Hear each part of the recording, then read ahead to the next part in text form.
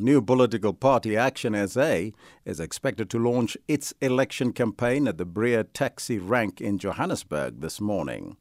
The party's leader and former DA mayor in Johannesburg, Herman Mashaba, now joins us on the line to tell us more about what the electorate can expect from them. A very good morning to you, sir, and welcome. Yes, good morning, Alvin, and good morning to SAF listeners. Firstly, you probably know by now that the Cooperative Governance Minister, Nkosazana Dlamini-Zuma, has announced that the local government elections will take place on the 1st of November. What is your reaction by that decision?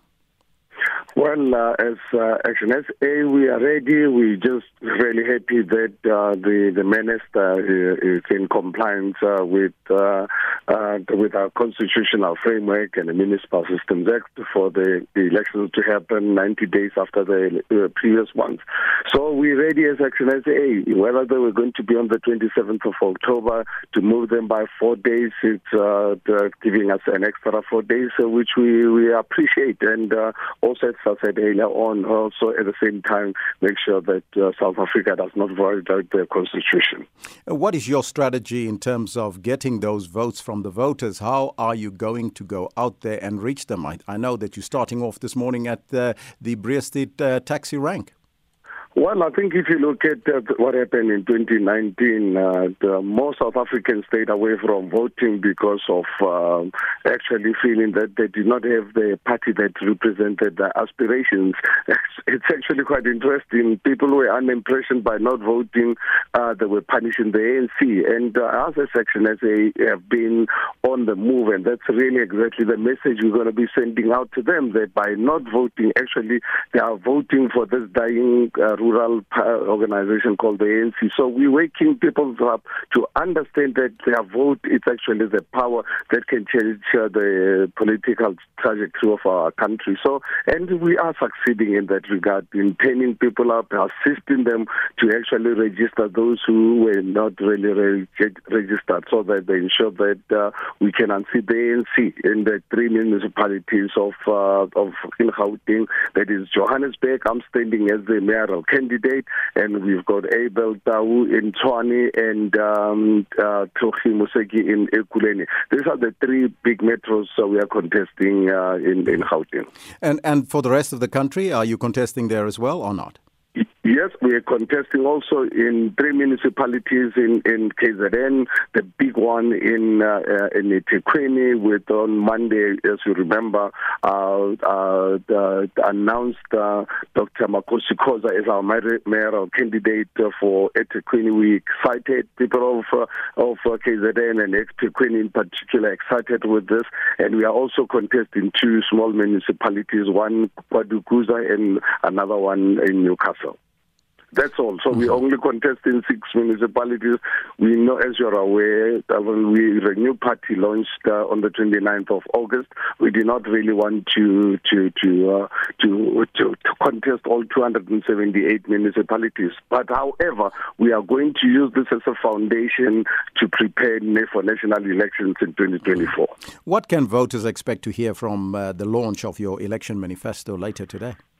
Well, I think in the city of Johannesburg, as you are aware, I've got unfinished business. I left my mayoralty of the city of Johannesburg because of the DA and the ANC's plan to remove me, not agreeing with my proper policies.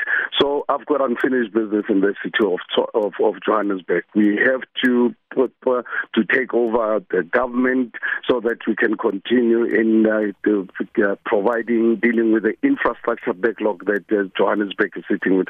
Johannesburg, you know, as a city, we've got those hijacked, derelict buildings. We've got to deal with them. We've got to hold Home Affairs accountable for undocumented foreign nationals. They've got to be either documented if they qualify. If not, we're going to put pressure. And in fact, if we've got to use the courts to make sure that Home Affairs do their work. If people qualify to be in South Africa, they must be in South Africa. If not, then they must leave. Because look at the city of Johannesburg, over 300,000 housing backlog. So we've got to really take care of our people first before we can really allow failed the government to outsource their problems to South Africa. There was a window of opportunity for opposition parties when the ANC did not put forward their candidate list. And then now it's a problem because the Democratic Alliance says it is forging ahead with a court case against the IEC's decision to reopen the candidates' registration for political parties. Will you be joining the DA in its court bid? Well, I think it's actually quite unfortunate for the IEC to want to misinterpret the Constitutional Court judgment. We're pleased with the DA obviously interdicting. We are watching. Our lawyers have advised us of the unconstitutionality of the action of the IEC. We honestly do not understand why the IEC is actually operating as another wing of the Tripartite Alliance instead of operating as an independent Chapter 9 institution.